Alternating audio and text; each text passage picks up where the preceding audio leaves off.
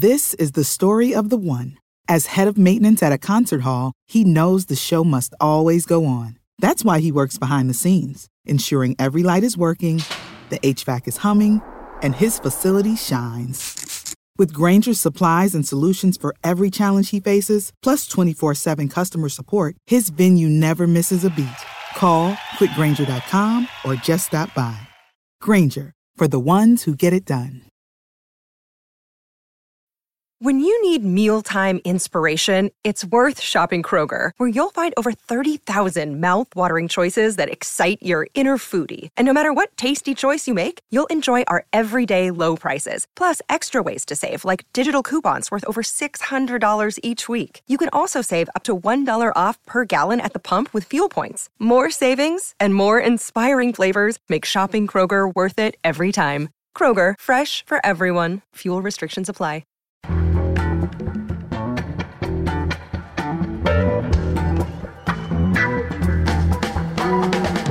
From The Nation magazine, this is Start Making Sense, political talk without the boring parts. I'm John Wiener.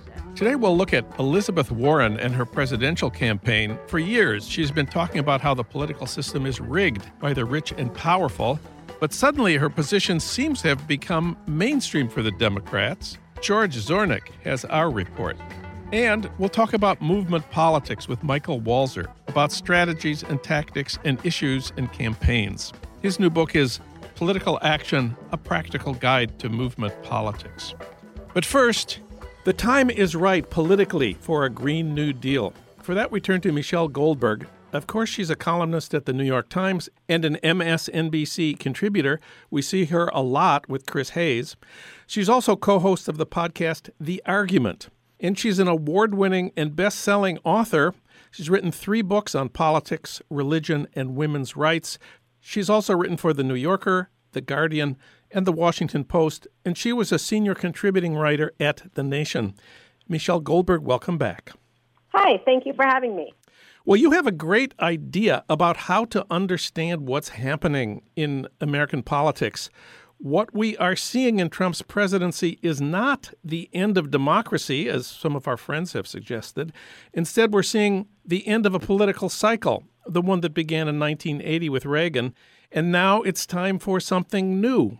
I think that might be true, and I've taken a lot of comfort in the last few months from the Yale political scientist Stephen Skowronek, whose name I may or may not be pronouncing correctly, but whose work basically posits this idea of political time.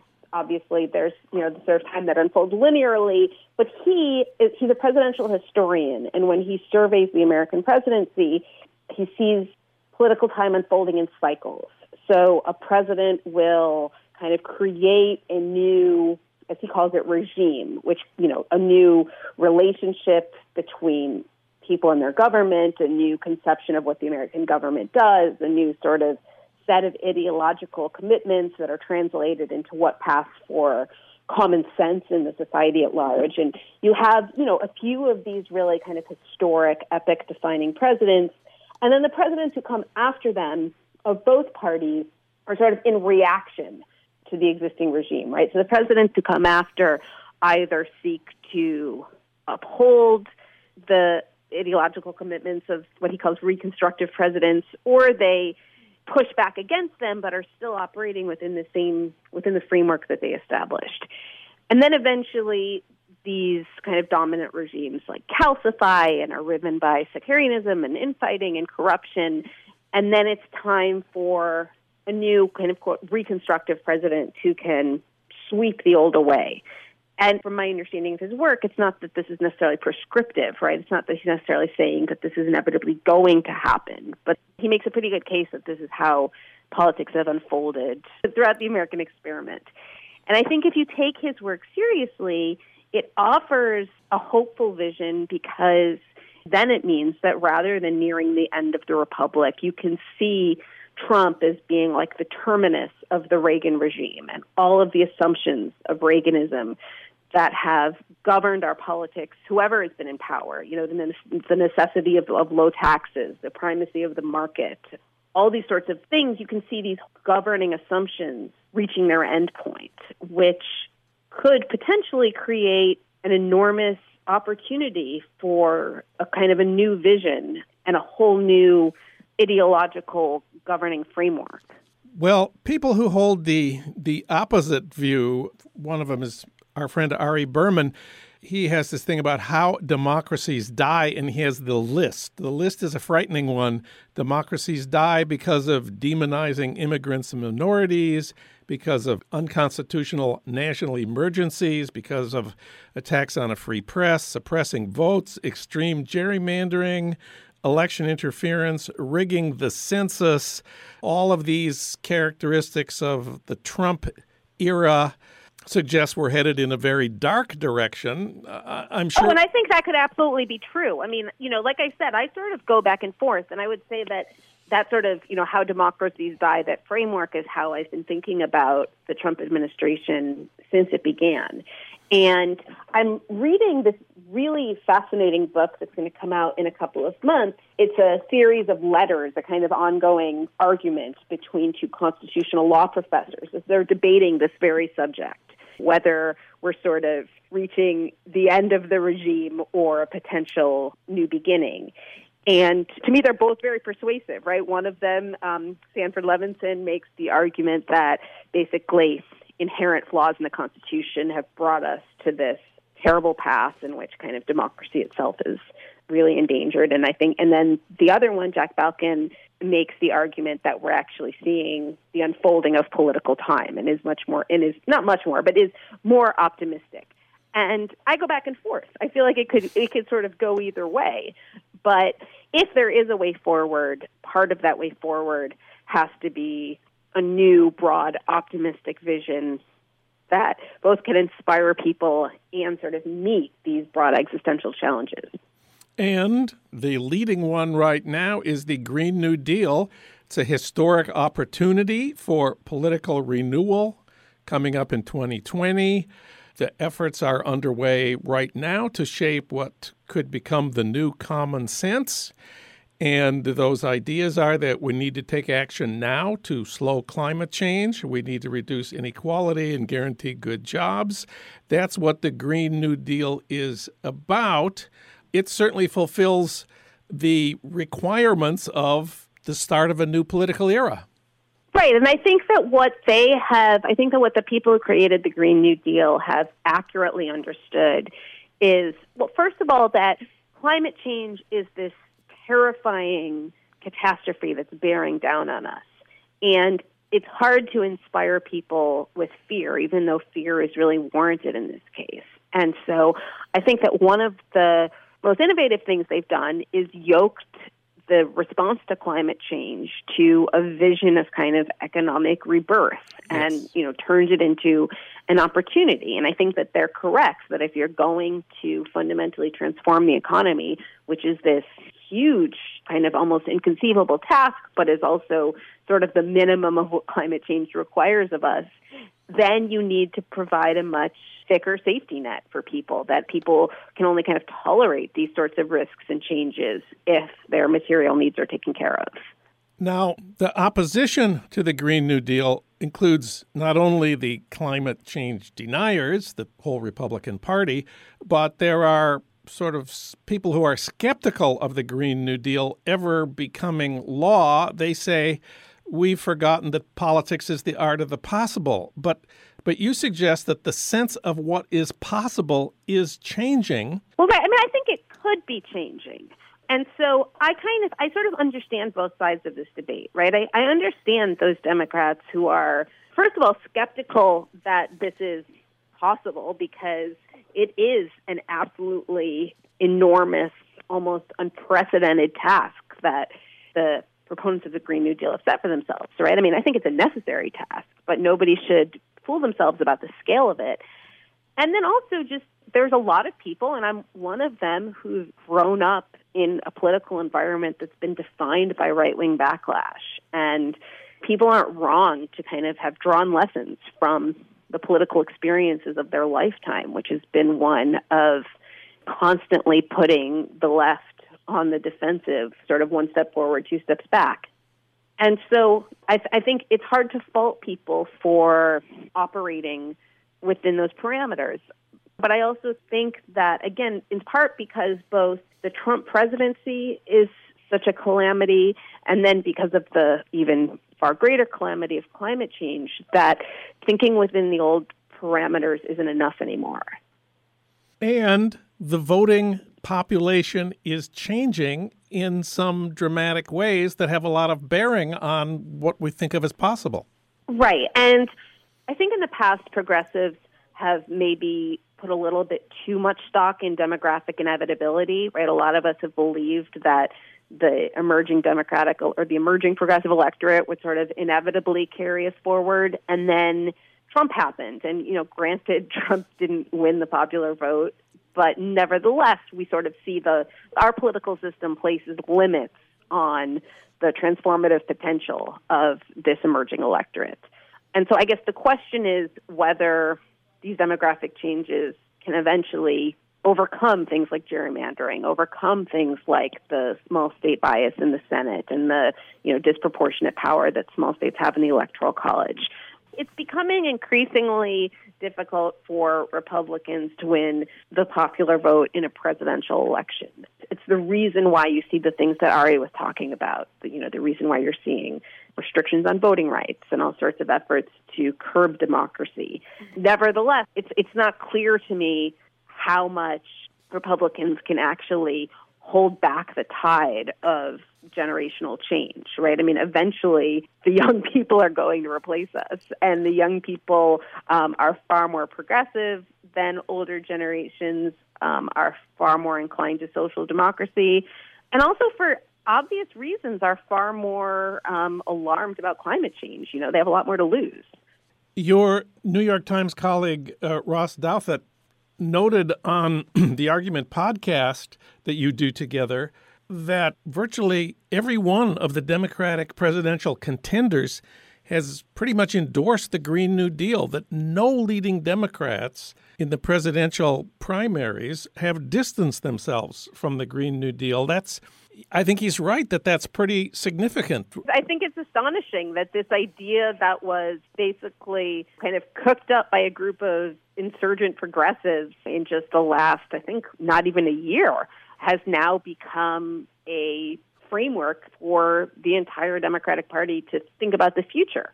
And, it is just a framework, right? I don't think that every Democratic presidential candidate has signed on to this, even the specifics of the Green New Deal resolution. I think there's a lot to kind of legitimately quibble with about some of those specifics and some of the areas of emphases. But I think the power of the idea as a framing device, you can see its power both in the fact that all these Democratic candidates are signing on to it, and in the fact that I think even people who oppose it are then sort of putting forward their own version of what a Green New Deal would look like. And, once you're arguing about what the Green New Deal would look like or should look like, the people who've come up with this concept are, sort of winning by definition. And yet you say that what is necessary on climate change is still beyond our sense of the possible right now. Explain that, please. I just read David Wallace Wells' book, The Uninhabitable Earth. And if you think about the economic transformations that would be necessary, even to keep climate change within, I think, like a 2-degree Celsius rise, which in itself would herald like a transformation of life on Earth. We would just need to change our transportation system, change our energy system. I mean, it would just require the sorts of enormous social and economic transformations that would be difficult in a sort of unified functioning society and that are almost inconceivable in a society as divided and riven with misinformation as ours is. Michelle Goldberg, you can read her column at the New York Times op-ed page. You can listen to her on the Argument podcast. Thank you, Michelle. It's great to have you on the show. Great. Thank you so much.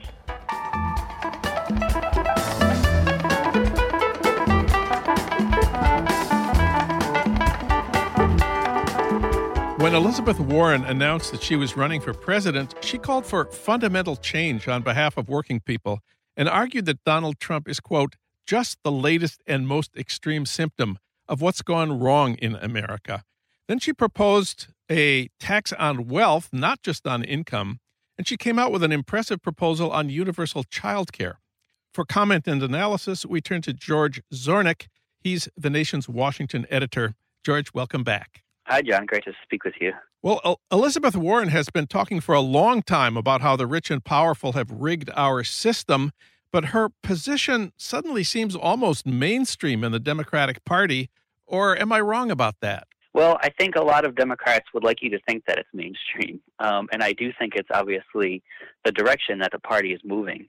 But I think, there's a reason Elizabeth Warren is a lot further and a lot more substantive on, particularly on issues of anti-corruption and campaign finance, than a lot of her other fellow Democrats are. And I think that's because she's just been there from the beginning. And so what I mean by that is more substantive.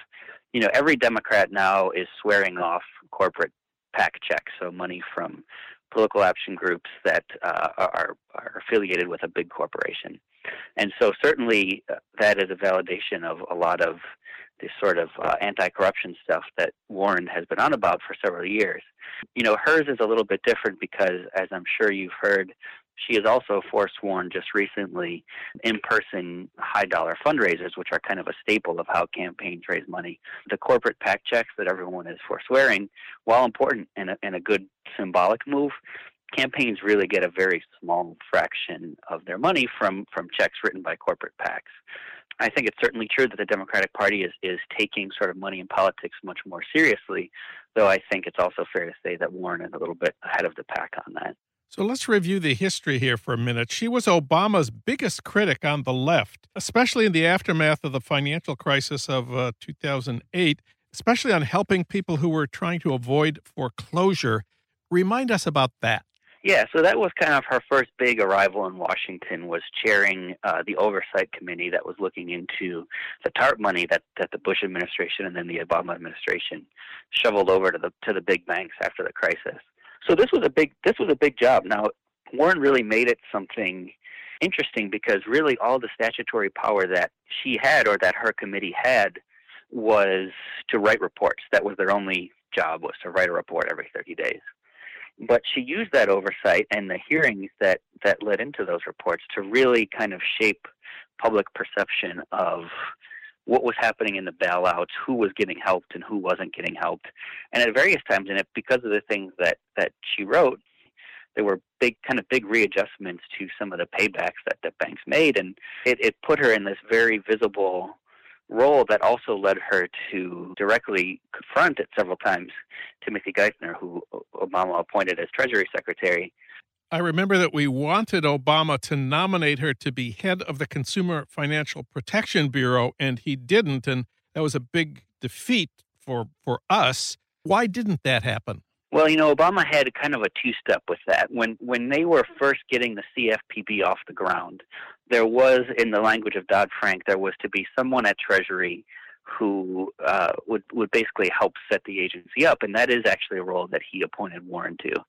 But then it became time to nominate a permanent director, and that was important because the CFPB would have no force of law, according to Dodd-Frank, until a permanent director was confirmed by the Senate. So there was a huge battle, which you may remember back in late 2011, early 2012, of a lot of progressive groups wanted Warren nominated to be the permanent head of the CFPB. She writes in her books that she wanted the job. It wasn't really a secret. What was coming back in the other direction was unanimous opposition from Senate Republicans, unanimous opposition from Wall Street, and from within Obama's own administration, some pretty staunch opposition from people who kind of came out of the Wall Street sector. So you're thinking people like Geithner himself and Larry Summers and others who are rumored to really be against Warren's nomination.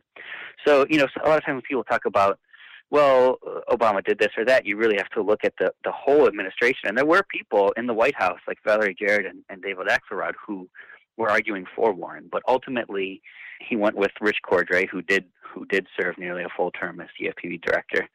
It's funny, it almost kind of worked out. It was a win-win situation in the end, although progressives were fairly upset at the time.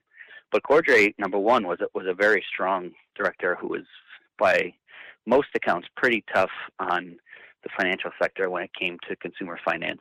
And then, of course, the great irony is that if Wall Street wanted to get rid of Elizabeth Warren, they should have had her be the head of the CFPB, because she would just be finishing her term now, or would have just finished it. She would never have run for Senate. I doubt strongly that she'd be running for president right now. So it was kind of an own goal, I guess I would say, by the financial sector there. Let's talk about this year and this year's primary. How does Elizabeth Warren distinguish herself from Bernie in this primary season? Well, she's been very direct about the fact, when asked, that unlike Sanders, she does consider herself a capitalist. And I think that though they both would have ultimately very similar administrations in terms of how they treated the financial sector and what they did on healthcare and so on, she's much more of, I guess, an inside-the-system reformer. She wants to make, as she explains it, capitalism work better. She wants much stronger regulation. She wants monopolies broken up. So I think that what will end up happening, whether this is what she's shooting for or not, is she will end up trying to attract the voters who basically agree much more with Bernie Sanders than they do with, say, Joe Biden, but who, for whatever reason, either because they have sore feelings about 2016 or they are wary of supporting someone who they believe is a self-described socialist or doesn't want a septuagenarian white guy to be president, that maybe she can kind of occupy that space and present herself as a serious progressive who is not, who's basically an outsider, even though she's been in the Senate, and who will take on big ideas, but I guess just isn't Bernie Sanders. And, it's funny because a lot of people were urging her to run in 2016, and I wrote a cover story for The Nation then, too, about the effort to draft her into the presidency. And it seemed like she would be the only one, or the only viable one, to challenge Hillary Clinton. We had a kind of a footnote in that story, which looks silly in retrospect, that said, there's really no other serious candidates. Like Martin O'Malley's out there, but no one's going to vote for him. And there's some rumors Bernie Sanders may run, but, it's not likely he'll mount a serious campaign. Well, he sure did, but you wonder what would have happened if Warren got into the race early. Would Bernie still have gotten in? Would he have attracted as much attention if he did? And just how history might look different if she had decided to hop in there in 2016.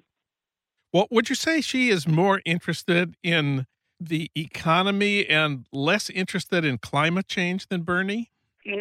I'm not sure that's totally true. I think they both have a very strong economic focus, and I think though they both have come to support the Green New Deal and things like that, they're not career kind of climate hawks. I mean, I'm sure that you can find statements from both of them going back, talking about the urgency of climate change. But, what I mean in terms of the way that Warren is a specialist and known for kind of going after Wall Street, which is her life experience and her legal training and so on, it's just not the same way about climate. And I'm not sure who does fit that bill. I think it's actually kind of a big problem in the Democratic primary that there isn't, as far as we can see yet, a serious candidate who is kind of like single issue on climate and has been there for a while.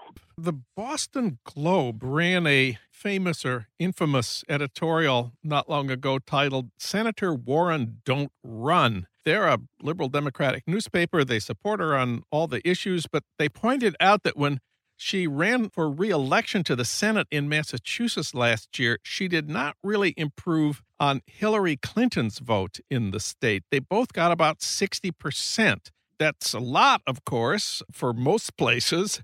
But the paper says that the winning Democrat in 2020 will have to win over some of the Trump supporters, and non-voters from 2016 will have to do better than Hillary, especially in Pennsylvania, Wisconsin, and Michigan. And a person from Massachusetts is not going to be able to do that. Do you think that's a serious problem for her, for us? Well, I think she takes it a little bit seriously. I mean, because if you looked at her announcement speech, though she did give it in Massachusetts, because naturally she's a senator from there, she really kind of played up her upbringing, which was in a rural community in Oklahoma. I think that, not that there's necessarily correlation, but you can look back everyone says, John Kerry and Dukakis and other Mitt Romney. People from Massachusetts don't tend to fare particularly well in presidential races, but I'm not sure that there's a real correlation there. I think in particular what she is trying to pitch herself as kind of a Wall Street reformer and someone who will take on the financial sector might actually play pretty well in places like Ohio, Pennsylvania. We'll have to see because her campaign isn't really in full swing, particularly in those places yet. But if you look back historically, Obama clobbered Romney in a lot of those places.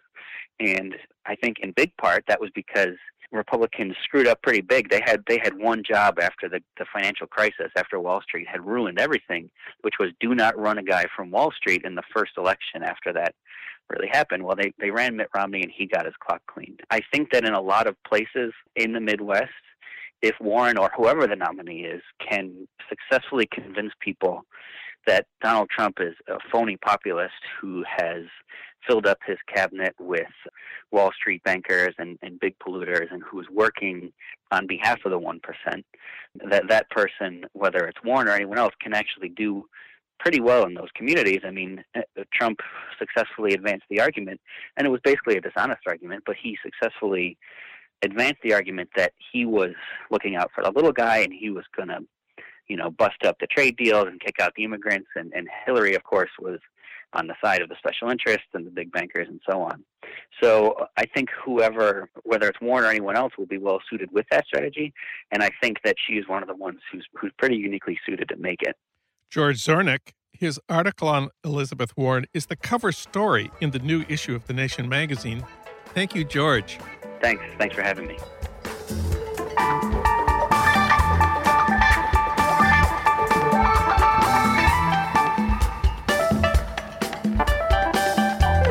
What is to be done about a president who fills us with dread and rage? Michael Walzer says it's time for political action, for commitment and participation in movement politics. He served as co-editor of Dissent magazine for more than 3 decades. He's also written for The New Republic, The New York Review, and recently for The Nation. He's professor emeritus at the Institute for Advanced Study in Princeton. He's written many books, recently A Foreign Policy for the Left. We talked about it here not long ago. And his new book is titled Political Action, A Practical Guide to Movement Politics. He's also an old teacher of mine and an old friend. Michael, welcome back. Thank you. Well, what is to be done, of course, is a classic question on the left. You provided your answer when you wrote this book. That was in 1971, the dark days when Nixon was president and the war in Vietnam seemed like it would never end. Now, that book has been republished by New York Review Classics, so I guess that makes it official. The book is a classic. Yes, along with a few hundred other classics. Okay. But 1971 and 2019 are obviously different, but there's some similarities, at least for people on the left. Let's talk about that. Well, the crucial similarity is that we need to get off our backsides and into the streets, and we need to organize, we need to mobilize, we need to demonstrate, we need to do all of the things that the word political action defines. I actually wrote in the aftermath of the civil rights movement and the anti-war movement, in a moment when we weren't sure what to do. 70 and 71 was a time of when people on the left were confused about what to do. We thought we couldn't have a worse president than Nixon. We thought that again with Reagan. We thought that again with the second Bush. And now we know. We know. It didn't feel at that moment in 70, 71, it didn't feel like it feels now. The threat to American democracy seems much, much greater today than any time in my lifetime. And that makes it especially important to think about ways to organize. And a lot of people are doing that. The resistance has many, many elements. Indivisible is very important. The Women's March is very important. The Black Lives Matter is very important. There is a lot going on, and we need to talk about it, and we need to make it much bigger. Movement politics is what you recommend. That sounds great. But you say most people are innocent of the complications of political life. I'm quoting, they are unaware of the personal risks involved. What are the complications and the risks? What I found in the 60s was people joined movements like the civil rights. We were picketing Woolworths in Cambridge, or we were knocking on doors against the war. People new to politics find the hostility they encounter enormously difficult, surprising. They are surprised. Politics is contentious, is adversarial.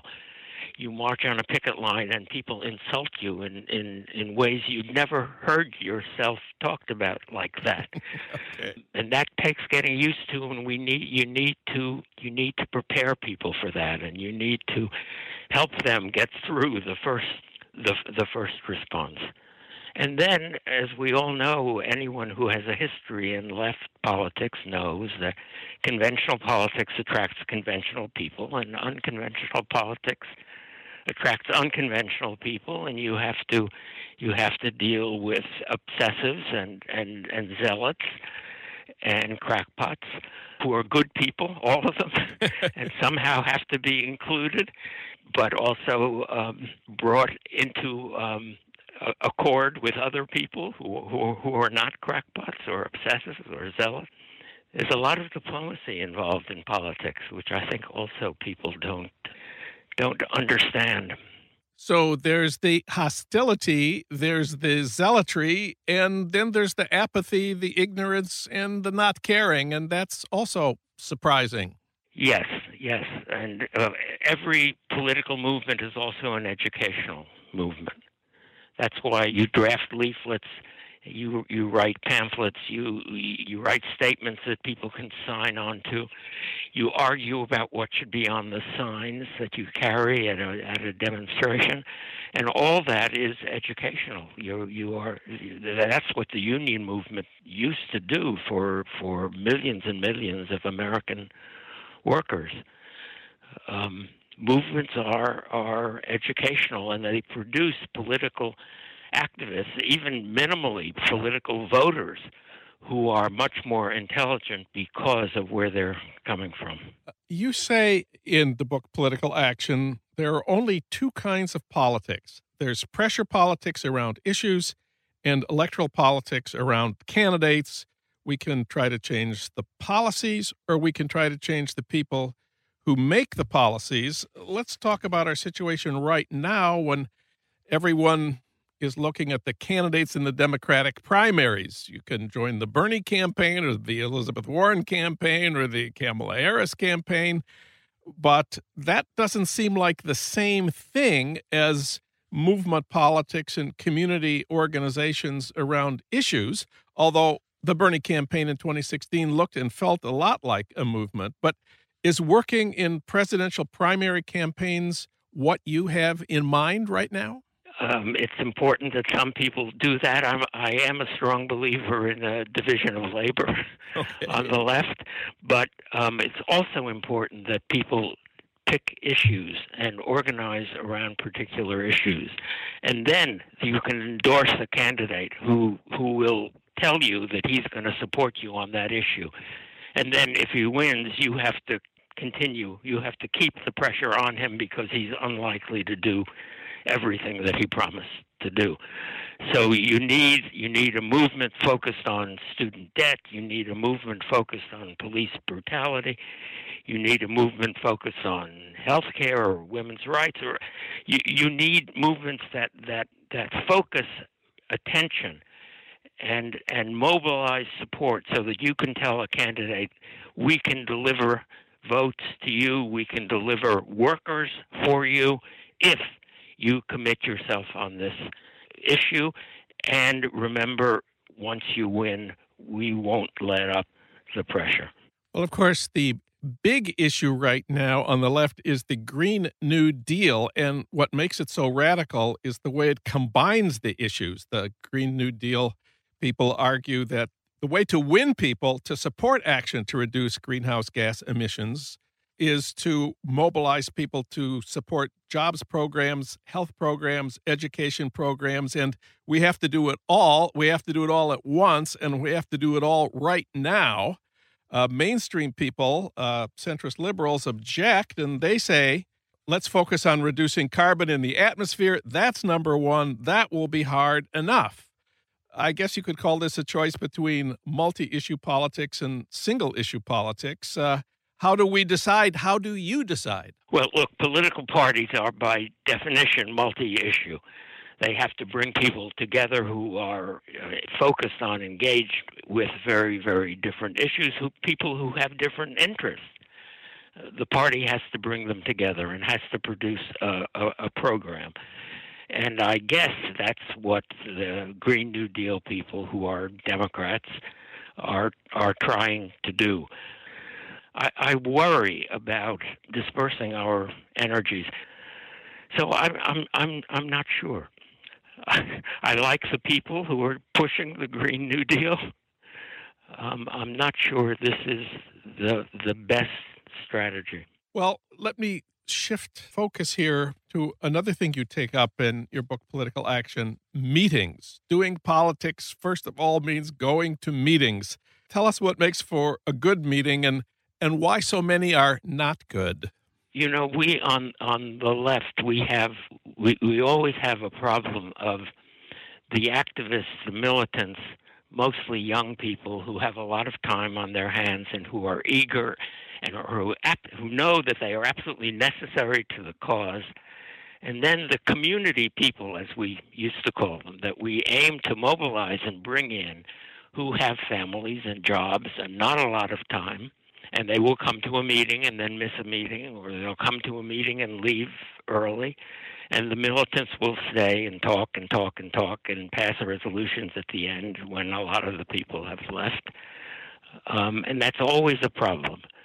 And so we need to devise organizational structures that make room for full-scale participation, but also make room for partial participation, and it involves some forms of accountability, forms of representation, and it's very, very important to find a way to sustain the energy and the commitment of people who have a lot of time, and to hold on to the people who don't have a lot of time. Well, one of the keys to local work, of course, is canvassing. Talking to people face to face is probably the best way to get the sympathetic ones to take action and the apathetic ones to change their minds and the ignorant to find out what's happening. But canvassing is hard. There are many pitfalls. What have you learned about canvassing? Well, I've learned what you just said, that it is absolutely necessary and that the social media have not made it unnecessary.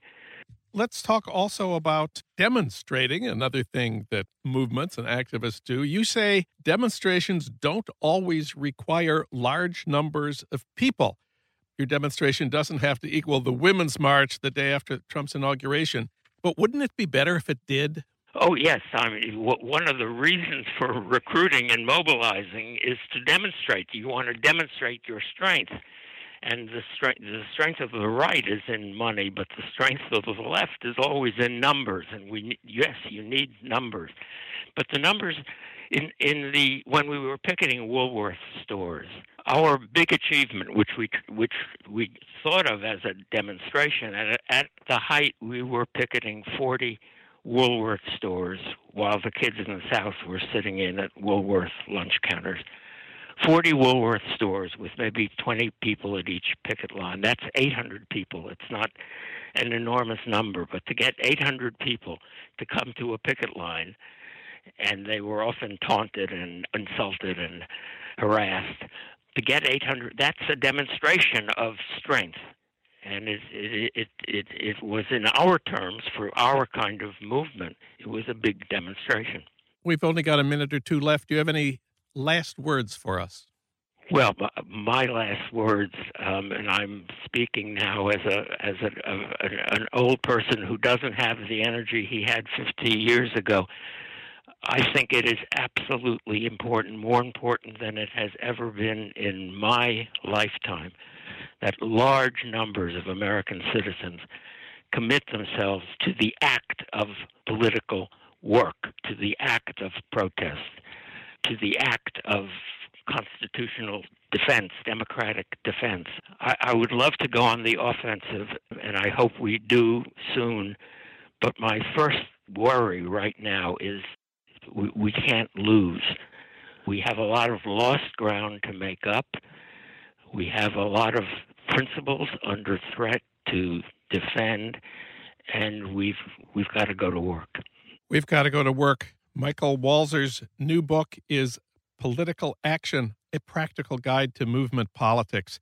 It's an invitation to commitment and participation. I wrote the introduction. Michael, thank you for this book, and thanks for talking with us today.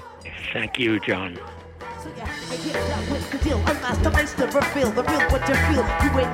Start Making Sense, the Nation podcast, is co-produced by the LA Review of Books and recorded at the studios of Emerson College, Los Angeles, located in the heart of Hollywood, with technical assistance from Justin Allen.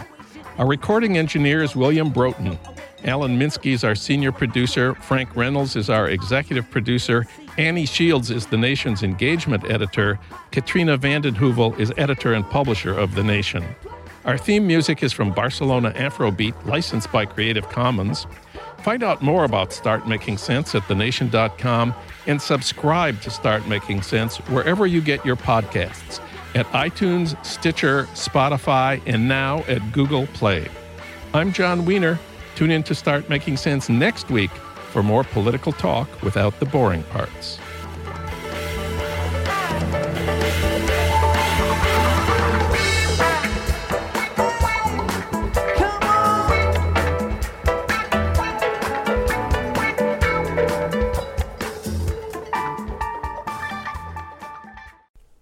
Spring. Nothing like the world progressing towards summer to inspire your own progress. That's what life's all about. In your career, relationships, and your finances. Let's talk about that last one. With the Chime Secured Credit Builder Visa Credit Card, it's easy to start building credit with everyday purchases and regular on-time payments with no annual fees or interest. So your weekly grocery run can feel even more productive, and that morning coffee can taste like a little victory. And if your credit scores grow, so could your opportunities to get lower rates on loans. Like for a new ride or finally having a home to call your own. Sounds like progress, right? With Chime Secured Credit Card, you can start improving your credit scores right away. Get started today at chime.com/build. That's chime.com/build. Chime. Feels like progress. The Chime Credit Builder Visa Credit Card is issued by Bancorp Bank N.A. or Stride Bank N.A., members FDIC. Out-of-network ATM withdrawal and OTC advance fees may apply. Terms and conditions apply. Go to chime.com/disclosures for details. This is the story of the one. As head of maintenance at a concert hall, he knows the show must always go on. That's why he works behind the scenes, ensuring every light is working, the HVAC is humming, and his facility shines. With Grainger's supplies and solutions for every challenge he faces, plus 24/7 customer support, his venue never misses a beat. Call quickgrainger.com or just stop by. Grainger, for the ones who get it done.